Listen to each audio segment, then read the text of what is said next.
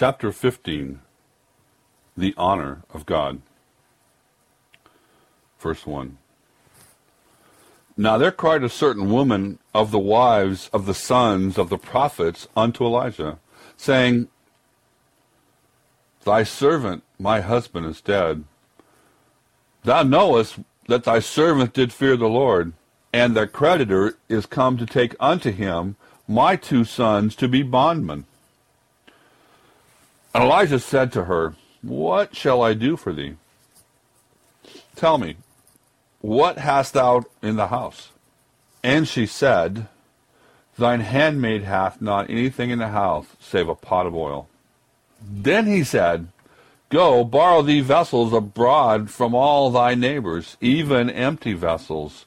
Borrow not a few.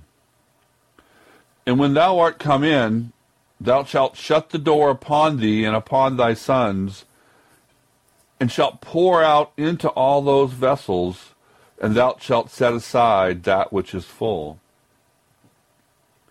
So she went from him, and shut the door upon her and her sons, who brought the vessels to her, and she poured out. And it came to pass, when the vessels were full, and she said unto her son, Bring me yet a vessel. And he said unto her, There is not a vessel more. And the oil stayed. Then she came and told the man of God. He said, Go, sell the oil, pay thy debt, and live thou and thy children off the rest.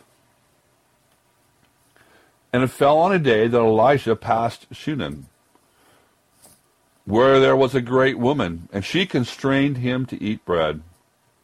And so it was that oft as he passed by, he turned in thither to eat bread. And she said unto her husband, Behold now, I perceive this is a holy man of God, which passeth by us continually. Let us make a little chamber, I pray thee, on the wall, and let us set for him there a bed, a table, a stool, and a candlestick.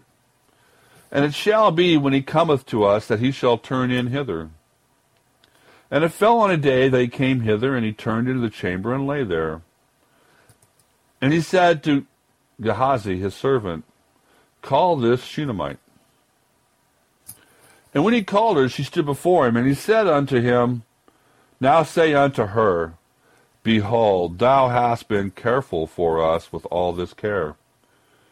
What is to be done for thee? Wouldst thou be spoken for to the king, or to the captain of the host? And she answered, I dwell among mine own people. And he said, What then is to be done for her? And Gehazi answered, Verily, she hath no child, and her husband is old. And he said, Call her. And when he called her, she stood in the door. And he said, About this season, according to the time of life, thou shalt embrace a son.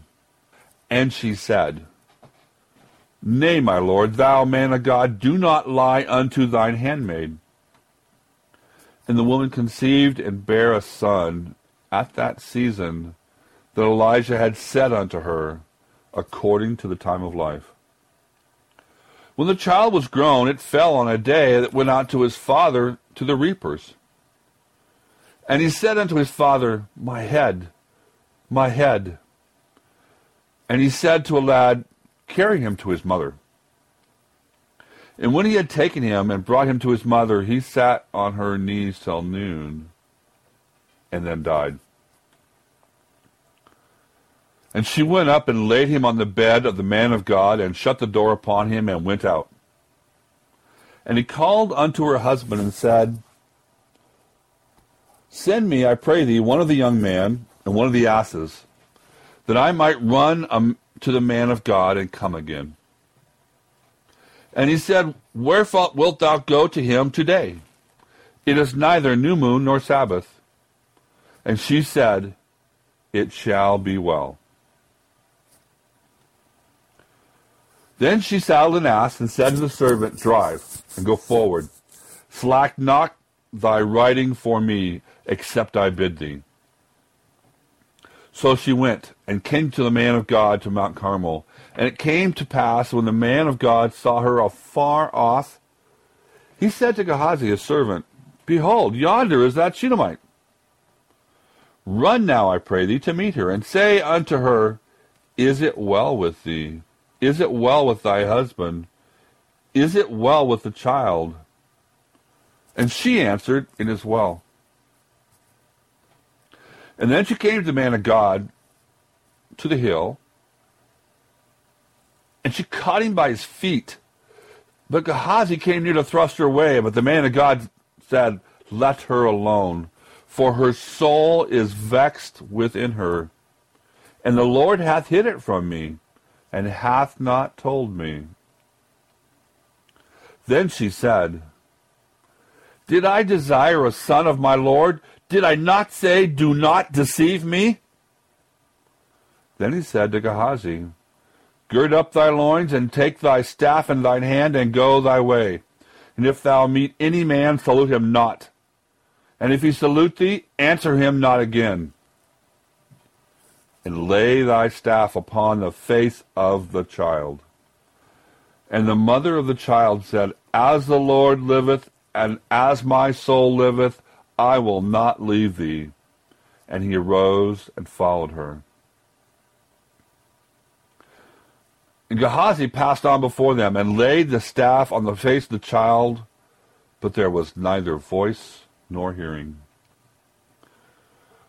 Wherefore he went out again to meet him, and told him, saying, The child is not awakened.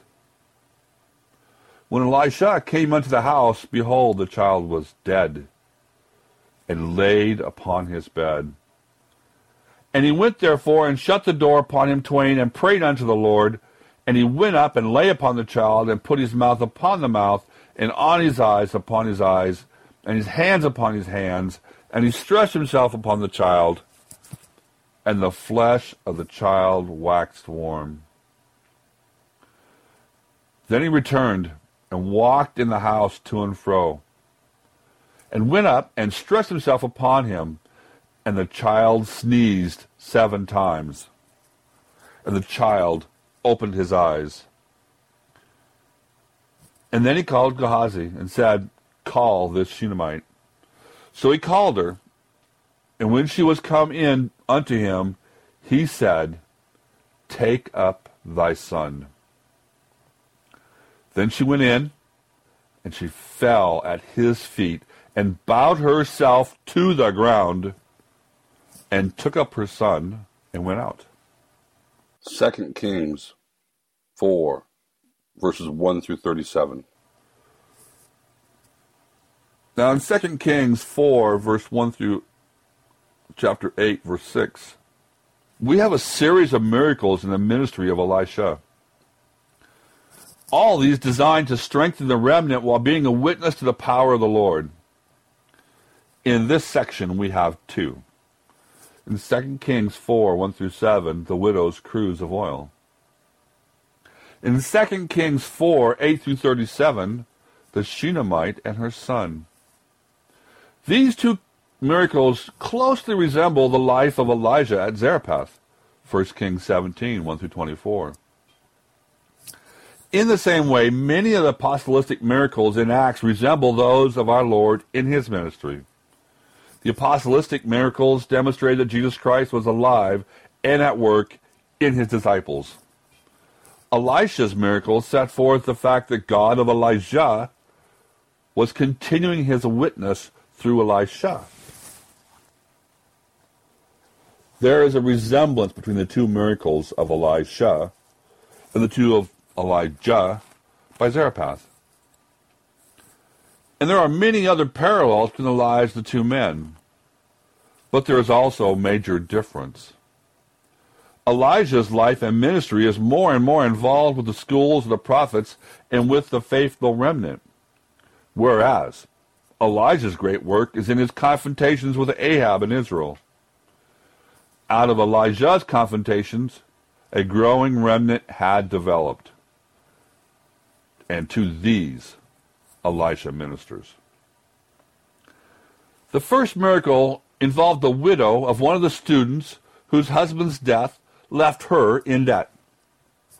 A creditor came to take away her only asset, 2 boys, her sons, who would become bondservants until redeemed or until the time of Jubilee, Leviticus 25, verse 39 through 41. And if they chose to remain, or if after 6 years under normal circumstances, Exodus 21, verse 1 and 2. The widow had no assets in which to forestall the creditor, and little in the house, save a flask or cruse of oil. Elijah ordered her to borrow as many flasks and containers as possible, and to pour oil into them from her cruse. As long as she had containers, the oil flowed miraculously. With this oil, she paid off her debts and saved her children. In the second episode, a godly woman of wealth provided a separate quarter for her house for Elijah and Gehazi, his servant son, whenever Elisha was in Shunem. The prophet blessed and rewarded her and her husband by declaring the Lord would remove their childlessness. In due time a son was born, and some years later, while working with his father at the harvest time, he fell ill. A servant carried him home to his mother. About midday, the boy died. The woman said nothing of this to anyone, not even her husband, but laid the boy on the bed of Elisha in his private quarters. She had an ass saddled for herself, and with the servant hurried to Elijah at Mount Carmel, where there apparently was another school. Briefly, Elisha returned with her, and the boy was miraculously restored to life. Two things stand out in this narrative. First, the woman was a forthright and plain-spoken person. Because of her faithfulness and help, Elijah offered to reward her and her husband. Elijah had followers in high places, and a word could be spoken through these friends, even to the king. She wanted, however, neither special favors nor advancement. Her only answer was, quote, I dwell among my own people, end quote. 2 Kings 4 through 13. Gehazi, however, reported her hunger for a child to Elijah, who told the Shunammite that she would give birth to a son. Her answer was, quote, Nay, my lord, thou man of God, do not lie to thine handmaid, end quote. 2 Kings 4:16. When her son died, she said to Elijah on seeing him, quote, Did I desire a son of my Lord? Did I not say, do not deceive me? End quote. 2 Kings 4:28. She clearly implied that by giving her a son and taking him away, the Lord and Elijah had deceived her. She was very close to blasphemy, but Elijah did not rebuke her. Elijah made it clear to her that he knew nothing of what had happened. 2 Kings 4:25-27.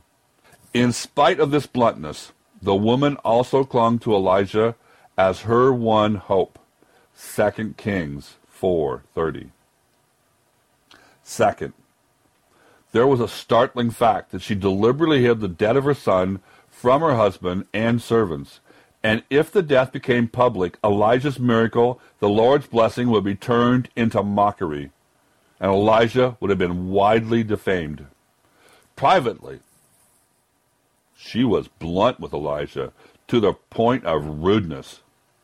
Publicly, she was totally concerned with his good name and the honor of the Lord. She was a woman who was a strong, if not a difficult friend, and one who would make a dangerous enemy. It is interesting to note what this bold and outspoken woman does when her son is brought back to life. Quote, Then she went in and fell at Elijah's feet, and bowed herself to the ground, and took up her son and went out. End quote. 2 Kings 4:37. Silently, she worshipped the power of God manifested in Elisha, and then left. An amazing woman, this Shunammite. As the story crackles with the strong reality of her presence, still alive in its impact across the centuries. She believed the honor of God was at stake in her distress, and she acted accordingly. Her reward was in harmony with her faith. She loved her son as much as life and more, but it was the honor of God that governed her actions. In both these miracles, God cares for his own. The Lord declares himself to be God of widows and orphans, Deuteronomy 10, verse 18, and of the weak and the helpless. Too few take him at his word.